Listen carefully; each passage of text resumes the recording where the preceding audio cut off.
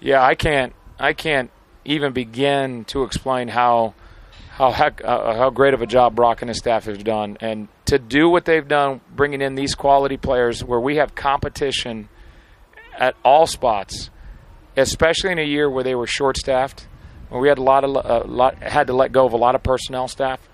A lot has fallen on Brock, Chris Hagerman, Nick Pelche. Those guys have done, Bobby Merritt, who's down south. They've done a phenomenal job of bringing in pieces to compete. And you guys see it on the field. We got competition at the linebacker spot. We got competition to make the team at the DB spot. We've got some young, talented running backs. The receiver group we brought in, they're pushing.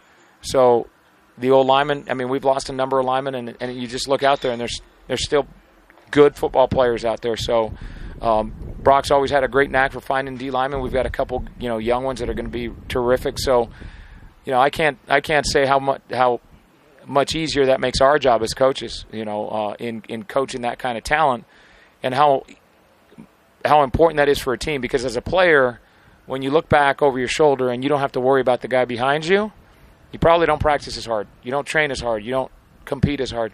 But when these young guys are pushing you, and right now I don't think there's a spot on the team where you're not looking back over your shoulder and saying, that guy's pretty good. So kudos to those guys. I can't thank them enough. They did a hell of a job.